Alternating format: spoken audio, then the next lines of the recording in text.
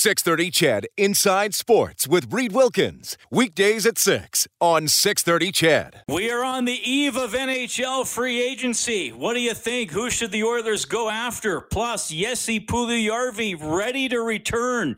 You'll hear from him a little bit later on. Looking at the scoreboard, top of the third, Yankees lead the Rays 2-0. Tampa Bay up 2-1 in the series. Atlanta sweeps the Marlins with a 7-0 victory. The Astros finish off Oakland in Game 4, 11-6 for Houston today. Dodgers and Padres coming up later. Dodgers up 2-0 in that series. Thursday night football kicks off in about 15 minutes. 3-1 Chicago, 3-1 Tampa Bay. Tom Brady ready to go for the Bucs on Thursday night football. Hey, thanks a lot for tuning in tonight. 7 minutes after 6. Reed Wilkins with you, and I'm pleased to welcome to the show former NHLer and currently the head coach at the University of Wisconsin. It is Tony Granato. Tony, thanks for making time for us. How are you doing? Hi, Reed. I'm doing fine. How's everything out in Edmonton? We're doing okay. You could feel a little bit of winter in the air today, but we know it was coming. We're getting a little bit of that back here in Madison as well. Yeah, for sure. Hey, thanks for coming on. Obviously, I want to ask you about Dylan Holloway, but Tony, I want to flash back, if you don't mind, to your draft experience, because I was going back and brushing up on your career a little bit. And were you not drafted out of high school? You hadn't gone to school to Wisconsin yet as a player when you were drafted? What was the story there? Well, I was at Northwood Prep in Lake Placid. I was playing prep school. The draft was quite a bit different back then from the standpoint that there wasn't the hype leading up to it. There were no prospect lists that would come out and give you an idea that you were going to get drafted or you might get drafted or where you were ranked. So I didn't really know if I was even, part of the draft that year. And I got a call on the Sunday morning. The draft was a Saturday. I got a call Sunday morning from a friend who was at the draft and said, "You got drafted yesterday by the Rangers." And sure enough, we got paper and saw that I was. And then the Rangers called and let me know. So it's quite a bit different than it is today's promotion and kind of spotlight that they put the kids under, and the excitement that you have of a draft was not quite what it was back then. But obviously, when you get that phone call and you say an NHL team just has your rights, and for me, the New York Rangers being one of the original 6 teams, and you stop in your boots and you start shaking and you realize, holy cow, a dream come true to get drafted, and like, holy cow, now I got some work to do to try to make it someday to the NHL. So it's an exciting day for all of the kids.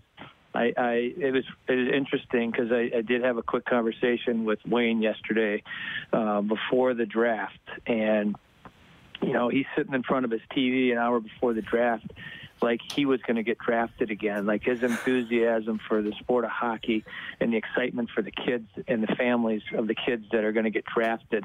I could hear it in his voice of him, having that passion and love for the game and the people of the game. That kind of set the tone for me on what the draft really is. Listening to Gretz talk about that. So that was kind of a cool way to start the draft off, and then to have Dylan Holloway get drafted by Edmonton made it that much more special. Well, and that segues into my questions about Dylan. We got to interview him briefly during our special draft show on Tuesday. Obviously, he was really excited. Tell us a little bit about this young man, and I'm going to assume here you're going to tell me about the person as well as the player, because that's really important. Yeah, and I think that's where he stands out, like as far as just being a humble, mature, understanding of what it's, what the importance of understanding what it takes to be in a locker room of NHL players. Like, I think he came into our room and nobody knew him when he came into our dressing room. Here he comes in with Alex Turcotte as the 5th pick overall, Cole Caulfield as the 15th pick, Andre Miller was the 1st-round pick, and lots of other draft picks in our dressing room. And he gets off the plane from Alberta and comes into a small town in Wisconsin. And from the first day he got here, I go, he gets it. He comes from a very humble, grounded family, balanced. He's done it the right way. He kind of always had the I don't want to say underdog chip on his shoulder, but he always felt, that, hey, he could do more than and be a better player and kind of do it in a quiet way than some of the other people that were getting the attention. And I think that's kind of what this draft was as well, because I've watched him, obviously for the last 12 months, but for the few years before that, I watched his development to get ready to be college hockey and put himself in a position where the NHL teams are obviously, and especially Edmonton, really excited about what he can do as a player. And I think he's just starting to blossom. I think he's got a lot left as far as his development goes. But he's a very polished kid that has great skill, a great work ethic. He's got a compete to him that it takes to make it to the NHL. And the other part I really like about him, he's coachable from the standpoint, Coach, where do you want me to play? You want to play left wing, center, and we've been a second line, third line, first, whatever you want. That's his mentality. There's never, oh gosh, I should be on this line, or I should be playing with that guy, or how come I'm not on this, power play unit, or there's nothing like that. He's coachable. He's looking to learn and get better, and that's why I think he'll just continue to blossom and grow as a player. Tony, it's interesting when we get ready for a draft, whether you're a guy in the media like me or a lot of fans who get interested in it, you start reading all this stuff. You can watch things on YouTube and highlights on websites. And the one thing that gained momentum about Dylan, and I want to ask you if this is fair or not, the one thing that gained momentum about Dylan was that he needs to be better offensively. And he kind of referenced it himself that he needs to finish a little bit more in the interview we did with him. But, I wonder if that's a legitimate sort of criticism of him at this point in his career. Well, I can just say this. He led the AJ in scoring as he was 16 when that season started. The only player ever to do that as a 17-year-old was Comrie.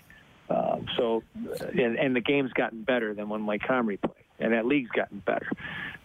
So scoring, I don't think is an issue. Do you want him to lead the league in scoring? You got McDavid and Draisaitl in your organization. You don't need Dylan Holloway to come in there and get 100 points for your team to have success or for him to be a great NHL player. So I think he's a guy that will finish. He will score. If his cap in the NHL is 20 to 25 goals a season for the 14th pick overall, with what you get besides that, you got a heck of a pick in that position. So I think his upside, Kenny Holland has obviously done a ton of work on him as far as watching him and trying to learn about him. And him and I had a conversation yesterday or a couple days ago before the draft, and he said, "Okay, what's his upside?" And I said, "Well, I said, Kenny, I play with a guy named Marco Sturm, who was reliable. He could play any forward position. He could play first, second, third, fourth line. It didn't matter, but he would have an impact on the game in a positive way, and he'd be great in your locker room." And he got 20 to 25 goals, in the peak of his career. So that's the bottom end for him. I think that's what he can be. He can be a Marco Sturm for you. And then there's an upside to him that I think is even a lot more special than that. But this year's, I think, a year that he's going to have an opportunity now to be kind of our primary guy. Last year we had a lot of players playing in front of him. This year, he takes over a lot of those responsibilities that Turcotte had. He's going to get a chance to be on the ice with Caulfield and some other great players. So I think this year he could really, turn himself into a guy that produces numbers that people are more impressed by. But if you watched him play last year from game one through our last game of the year, you saw a kid that had a ton of compete in him. Was it a factor in the game one way or the other, whether it was skating, whether it was his physical play, whether it was his battle at the net front. So I think he's got an opportunity this year to put some more points on the board and get himself ready for pro hockey. And that was the other conversation, with Kenny. Your question was, when will he be ready? And, this is a big year for him from the standpoint, he'd love to be in Edmonton at some point soon, but I don't think there's a race to get there. I think it's, continue to develop and grow. This year he should be a really, really good college player and potentially an All-American. But I think, if he comes back another year, even after a great year like that, he has a chance to be, the best player in college hockey in a couple of years. And when you can do that and get yourself ready in that way for college, you look at Makar. That's the guy that I always, say 2 years after his draft year, he played college hockey. And that first year he was really good. probably could have turned to make it to the NHL. Second year, he dominated, put himself in the Hobie Baker race and won that, and then stepped into the NHL and didn't just play in the NHL, but has had an impact from the second he got into Colorado's lineup. I think that's what, the college players that are the high-end guys like Dylan should look to do.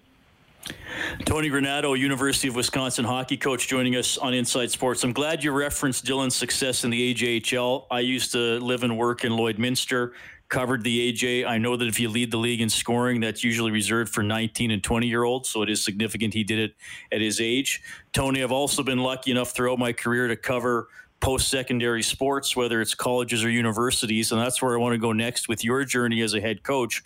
I've developed a saying over the year, and I ask a lot of coaches about this. You can win a lot of games in the summer. Tell me about the recruiting side of the job for you and how competitive it is in NCAA hockey. Well, it is competitive. I've been here 4 years now. The 4 years has been a learning experience for me in a few different ways. But I think, when I came back here, we had, our program had dropped to a low level where we were really having trouble winning games. We had won 4 games one year and then 8 games the year after that. So we weren't in a very good position. And the idea for us as coaches when we came back was we got to get the high-end skilled guys back here. We got to change a lot of things to get back to being an elite program. We've been, we've got 6 national titles here. We've got, 89 or something guys that have gone on to play the NHL and had some tremendous careers from guys that have left here. So we got a tradition in history, but we were off a little bit. So recruiting to Turcotts, Caulfields, Holloways, Embersons, Millers, the high-end guys were important to us to get. Those are the Joe Pavelskis, the Ryan Suters, the Chris Chelioses, and Scott Mellenbees, and other guys like that we've had those type of players back in our program. So that was the first thing. We got them back here. Now we need to build depth and 4-year guys and some guys that come in older to support that talent. I think we've started to do that.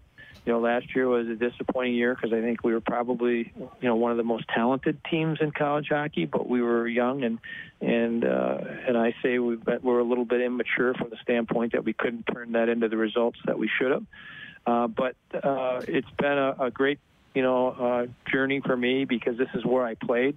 I played 4 years here. I got a ton of passion and time invested in this, and this is where I want to be to get this program back to being elite. And when you can recruit a kid from Alberta and sit down with the Holloway family, explain to them what you're trying to do as building a program and be able to have him, make the commitment to come here and turn down all his junior opportunities was certainly one of the rewards when you get a chance to pull a kid out of Alberta, not just because he's a good hockey player. And the more you learn about Dylan and his family and get to see him, the more you'll know what I'm talking about. It's, for me, a great opportunity to coach a young man that I know is going to appreciate his time here in Madison and represent us when he does leave here in the way he shows his skills to the Oilers and to the NHL fans that are going to get lucky enough to see him. How do you played in the NHL where you're playing 3 or 4 games a week. The NCAA schedule is a lot different, just like U Sports here in Canada. We have the Golden Bears. They usually play Friday, Saturday. How do you manage the different balance between practice time and game time to keep the practices upbeat and energetic and not sort of like, oh, geez, another 3 days of practice before we play type of thing? Well, I think it's the perfect setup for development. I think this is for a kid trying to get to the NHL. First of all, we got a strength coach, Jim Snyder.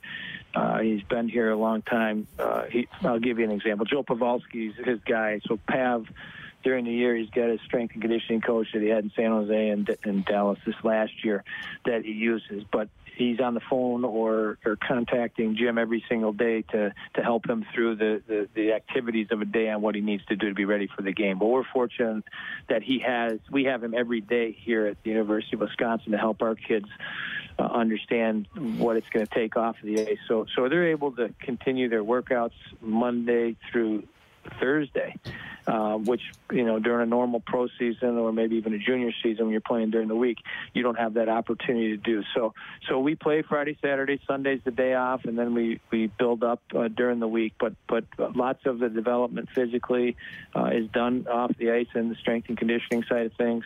And then the other thing is you play Friday, Saturday against the same team, and you look at college hockey now. You look at our conference with Michigan, with Minnesota, with Penn State, Ohio State. You go down the list, Notre Dame. You're playing against other kids that have the same ambition to be in the NHL, and most of them are drafted as well. So the competition that you get in those two games, and then the 4 or 5 days to practice and develop, I think is a perfect recipe for what young players need. And you don't need 4 years of it if you're a first-round pick and an elite player. You might need 1, 2, or 3. But for the kids that are middle-round picks and not quite as high-end skill, that 4 years of development competition that you have at a university is a really good option to have to try to make it to the NHL. Tony Granato joining us on Inside Sports. Tony, I got to throw one more at you. During the hockey season, Kelly Rudy is a weekly guest on this show. I texted him this afternoon and said you were coming on, and Kelly wrote back, "He's simply the best. I loved playing with Tony because he competed as hard as anyone I ever played with." There you go, from Kelly Rudy. Well, it's funny because as soon as you brought his name up, that was the thing I was thinking about him. Competitor, we had a run together in LA there, and then we had some time together in San Jose there as both our careers kind of winded down. There's not a better teammate, better guy to be around off the ice, a better family man than Kelly. So I'm lucky because I go back and remind myself and kind of look back at team pictures and rosters of guys that I played with. I even look through my phone list and say, oh my gosh, was I lucky to not only, have made it to the NHL, but to have had the opportunity to play with guys like Kelly. So I mentioned Wayne a few minutes ago when we got on the call about him, wanting to talk to Dylan yesterday or a couple of days ago after the draft. And then you think, oh my gosh, I played with Wayne for 7 years. You look at how, as a hockey player, and someone, that gets lucky enough to play the sport as long as I have, you go back, and that's what you are so grateful for, the opportunity to play with people and players like Kelly and Wayne and then Marty and Yari. And I could go on probably half of your Edmonton Oiler, all-star list. A lot of those guys came to LA, Charlie Huddy, Grant Fuhr, Paul Coffey. Oh my gosh. It just, you say, I got an opportunity to play with those guys and see what they were all about. And that's what makes being a pro athlete that much more special, is the opportunity to be with those guys. Yeah, right on. Well, Tony, thanks for being so generous with your time. Thanks for the information on Dylan Holloway. Sounds like an awesome young man. And I don't know if Kelly was like this when you guys played together, but he certainly is the best we have for restaurant recommendations around the league, too. So that's important. That doesn't surprise me. Yeah, that doesn't surprise me. Tony, thank you so much for checking in. Great night. Thank you. Right on. That is Tony Granato, the head coach of the Wisconsin Badgers hockey team. Love talking to him. Pretty good player. I mean, burst in with the Rangers after going to Wisconsin and had 36 goals, 63 points as a rookie. Eventually got traded to the LA Kings. He was on that team with Kelly Rudy when they went to the Stanley Cup final in 93. Yeah, that was a really good season for Granato. Had 82 points in 81 games and then 17 more points in 24 playoff games, and then finished his career with the San Jose Sharks. And you can tell he's got a lot of energy about coaching Wisconsin. You heard his report on Dylan Holloway. He thinks he's going to be a pretty solid offensive player and likes his attitude a lot. Said he came to the Wisconsin with the right attitude right from day one. So that is good to hear. It is 6:25. It's Inside Sports on 630. Ched Puljujarvi coming up. Some free agency chat coming up on Inside Sports.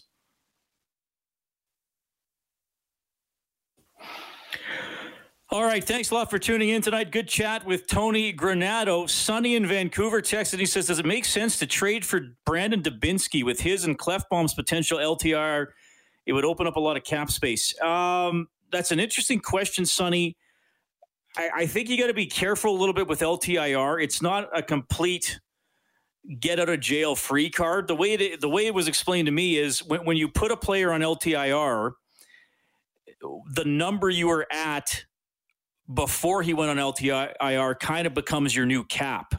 So you don't want to put guys on LTIR unless you're really close to the cap, and then you can start going over by that amount. Now, the Oilers could be in that situation, but Sonny, I would be careful with that. And there are some ins and outs of LTIR that can create some challenges too. That is an interesting question, though. 780-496-0063. Hey, what do you want the Oilers to do with free agency? Put on your armchair GM hat or sit in your armchair GM chair.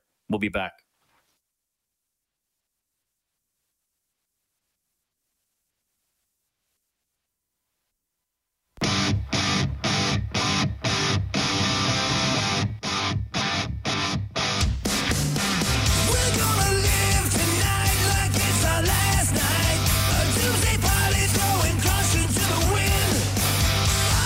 All right, thanks a lot for tuning in tonight. 3-0 Tampa Bay leading Chicago. 8.5 minutes left in the first quarter. Thursday night football, baseball playoffs. Bottom of the fourth, Yankees at bat and leading the Rays 2-1. Tampa Bay's up 2-1 in the series. The Braves finish off the Marlins 3 in a row with a 7-0 victory. The Astros win 11-6 over the A's to take that series 3-1. Again, the Astros 29-31 in the shortened regular season. Dodgers and Padres coming up in half an hour. Padres must win to stay alive in that best of three.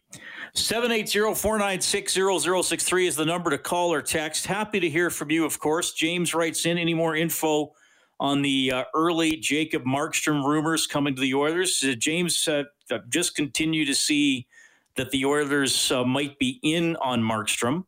I guess we'll find out over the next few days. Haven't really seen anything else more concrete today. That would be an interesting one if the Oilers were able to get Markstrom. And if they did, they obviously wouldn't have a lot of cap space left to add many other players of significance. But goaltending is important, as you hear me say millions of times on this show. This texter says, I would like to see local boy Johnny Boychuk come home to play defense for the Oilers.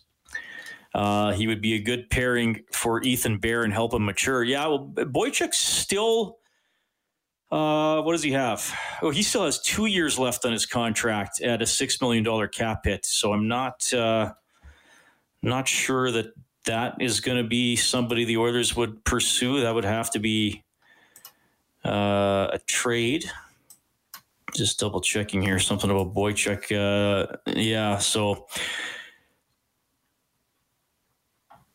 And I think, just checking something here, guys. Hang on. But Boychuk being a right shot, I don't think he would wind up being paired with Ethan Bear anyway. But yeah, Boychuk is an Edmonton kid. So let me know. You can call or text. I'm curious the feeling out there. Is there a free agent you want the Oilers to really go after? Whether it's Markstrom, whether it's Barry, whether it's Kyle Turris to round out the top nine, whether it's maybe Torrey Krug out of Boston, maybe you chase somebody there. I would think Alex Pietrangelo is going to wind up in St. Louis. Taylor Hall is out there. Now, these are some of the players I mentioned that if you sign one of them, that's probably the only really significant piece you add in free agency. And then you're rounding out the roster. Maybe, somebody asked about Dominic Cahoon yesterday. There's a guy who could come in on the third line. He's a fast skater, things like that. So I'm just wondering the feeling out there. I mean, Anton Khudobin with the Dallas Stars, he's going to be a free agent.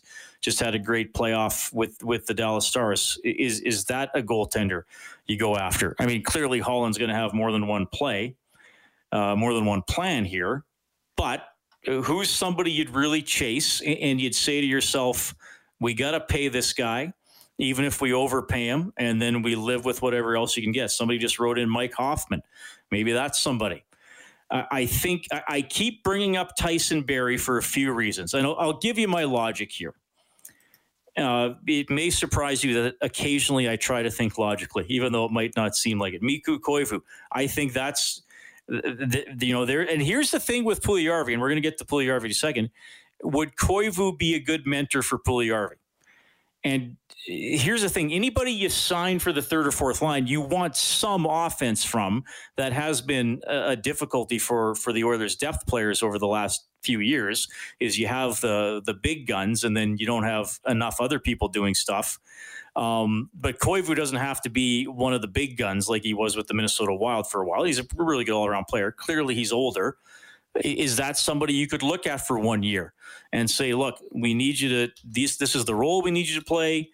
This is how much you're going to play. You know, you're coming in as a support guy. You don't have to be the captain. You don't have to be the headliner.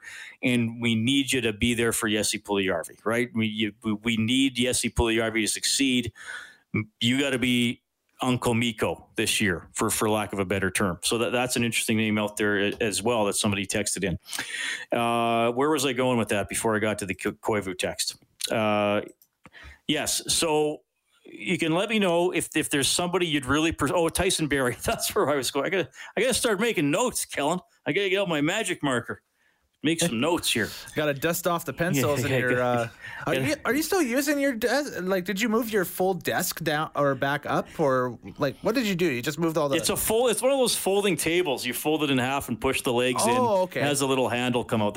I do have more of a proper desk, but that has other personal stuff on it. Gotcha. So here's my thinking with Tyson Barrie. And I won't spend a lot of time on him, but just to wrap up that thought. Okay, so Oscar Klefbom, we can operate under the assumption he misses all or most of the season. Let's assume worst case scenario and that Oscar Klefbom doesn't play. Tyson Barrie, I do get the sense from things I hear that he wouldn't mind coming to the Edmonton Oilers, and maybe you get him for 4.5, and then he's a right shot. He can run the power play, probably better on the power play than Klefbom would have been. Darnell Nurse would have to play more minutes on the left side, but he wouldn't have to take the power play time. So maybe Nurse's minutes kind of balance out, because we know when Darnell plays a little more, the play tends to drop off a little bit. So maybe, he's your top 5-on-5 defenseman, but he doesn't have to be your top special teams defenseman, and Barrie plays on the power play. And he might be affordable, and he might want to come to Edmonton and be a puck mover with some of the big guns that the Oilers have. That is my thinking about Barrie. Now, who knows? Maybe at 10:01 tomorrow he signs with some other team, and I'm telling everybody how stupid I am tomorrow on the show. Well, I'll probably do that anyway. But that's my reasoning about Tyson Barrie. So take it or leave it. I'm happy to hear from you. Your pal Cal, I don't know if we've heard from Cal before, says, Reed, I want the number 3 center to be a right-handed shot, but my number 3 center targets are Ryan Strome. Wow, is he coming back here? I don't know. Different regime now. Tyler Johnson, Kyle Turris in that order. Okay. Now they would have to obviously trade for Johnson, and they'd have to trade. I was just double checking. Strome was qualified, so they would have to trade for Strome. He's not going to become a UFA. And then Turris is the guy you could get through a free agency, and maybe you could get Turris on a decent deal. I was reading some quotes from David Poile today, and saying we brought Kyle Turris to Nashville to be the number 2 center on the team and to score, and he didn't score enough. So therefore we got to walk away from the contract. Now Turris, I'm just going to double check his stats here. I got like 20 tabs open. Turris, 31 years of age, from British Columbia. So this past season, he had 31 points in 62 games. He had exactly half a point a game.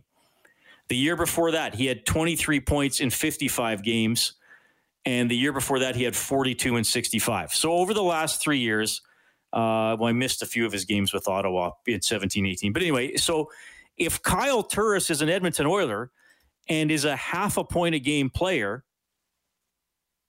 and is on the third line, that's kind of what the Oilers need. They don't need him to be the number 2 center or to get 60 points like maybe Nashville was hoping. Dale says, wasn't Tyson Barrie with the Leafs who had upfront firepower? Dale, that is absolutely right, and that is absolutely a fair comment. I think I get the sense in the hockey world that there's the feeling that Barrie could play better than he did last year with the Leafs, that he's certainly not finished as a player. But fair comment. That was supposed to be his job with the Leafs, get the puck up to the guys, get a ton of assists, help on the power play, and maybe he didn't do that to the extent that they like. Fair comment, fair concern. I get it. But that's why I'm saying, though, Dale, maybe because of that, if he's coming off a quote-unquote down year, you could get him for 4.5 as opposed to 5.5 or 6. But that's a really good discussion point. Craig says, Koivu does sort of make sense, but maybe Jesse Puljujarvi needs an English-speaking mentor. I remember when he was here, a lot of the VIP players seemed to ignore him. Strome and JJ were the ones that seemed to be the closest to him. Hey, maybe we could bring back Strome as a Jesse Puljujarvi buddy. You know, Ryan Strome to me is going to be remembered as one of those players who really got misused here in Edmonton. And look, if you're an NHL player, you have to perform. I get that. You have to perform in whatever situation you're put in. You should be good enough and accomplished enough as a hockey player to do it. And the season didn't start well for him, and he didn't get to play with the big guys because he wasn't producing points and all that kind of stuff. But then I thought, you know, they kind of tried to transform Ryan Strome into a penalty killer. I don't know if you guys remember that year when Ryan Strome and Jujhar Khaira was often the first penalty-killing forward unit out on the ice for the Edmonton Oilers. That was the year for a while they were 54% on home ice. Strome's gone to the New York Rangers. He's been a pretty solid point producer. Andy S., the carpet guy, says, hey, Reed, Markstrom is a good goalie, no doubt, but not that much better than what Koskinen gives you. Tyson Barrie is a good skating defenseman who would give us more mobility on the back end. I'm also a Troy Stetcher fan, and that's a good point. Stetcher now available as well. 780-496-0063. We have Brian on hold. Brian, thanks a lot for calling. Go ahead. Hey, Reed. Good here. It's good to talk to you again. So, you know what? First off, I think you're bang on as far as Barrie goes. I think everything that you were saying makes total sense. You know, as far as looking at bringing Barrie in from a defensive standpoint, last time we talked, I mentioned about I wouldn't mind maybe even seeing like a player like Shattenkirk. But Barrie, I think, is a little younger too, so he's got a few more years under him. As far as goalies go,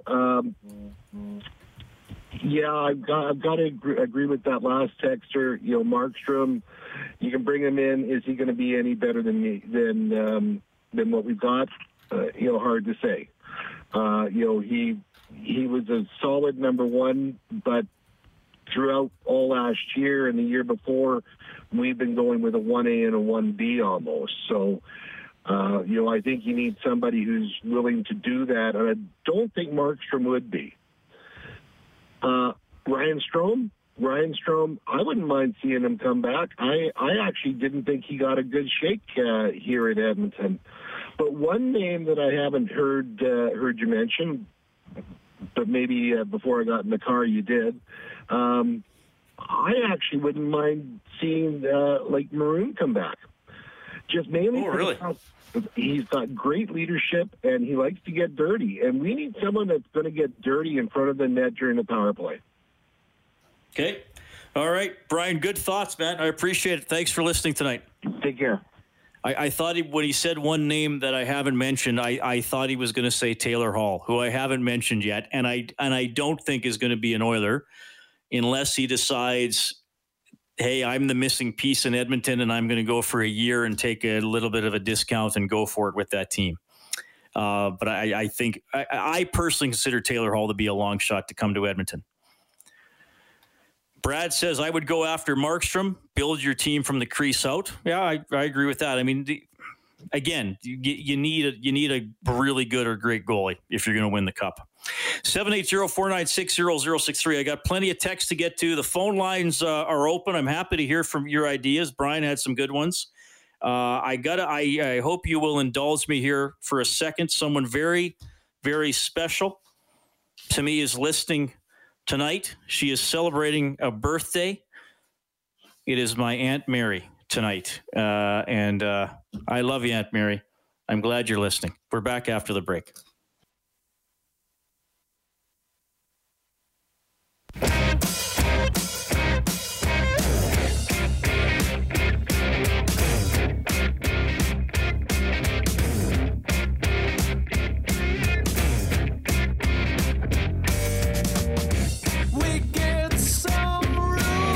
All right, so I was kind of going through my questions there, and I got completely long-winded and sidetracked, and I got some really good texts coming in. So my basic questions are: who would you really target in free agency if you could run the Oilers tomorrow? Maybe even overpay to bring in, knowing that you might not get much else in free agency. Do you have anybody along those lines?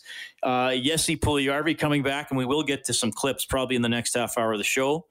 Well, yes, in the next half hour of the show. Do you believe he can do it? Where's he going to fit in? What's his ceiling? Or maybe you just think he's going to come back and it won't go well again.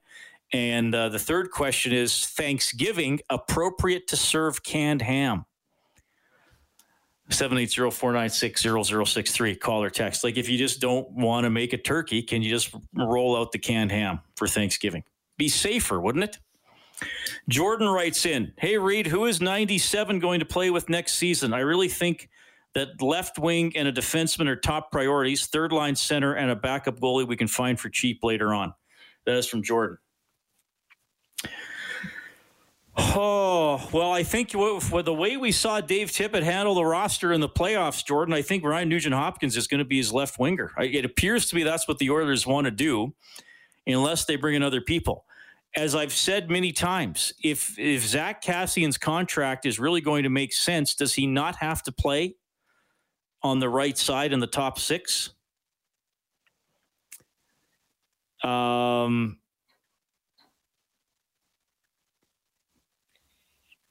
maybe Puljujarvi can play up there. I'm talking about right wingers. Left wingers, Jordan. Here's a question back to you, Jordan. Would you bring back Tyler Ennis for a year and maybe a little over $1 million, to give him a shot there if he wanted to stay here? Obviously, he suffered the broken leg in the playoffs. And as Bob has talked about, maybe you get into a situation where you can flip a right winger for a left winger. And there's going to be a long off season to do that. But that is a good question. This texter says, I suppose Jesse Belanger and Kay Whitmore are out of the question. Well, never say never. All right, we'll take a quick timeout. We'll update the scoreboard. More time for your texts and phone calls. We're also going to catch up with Caden Gooley, the kid from Sherwood Park, a Prince Albert Raider who was drafted by the Montreal Canadiens. Thanks for tuning in. Back after the news, folks. 630 CHED Inside Sports with Reed Wilkins. Weekdays at 6 on 630 CHED.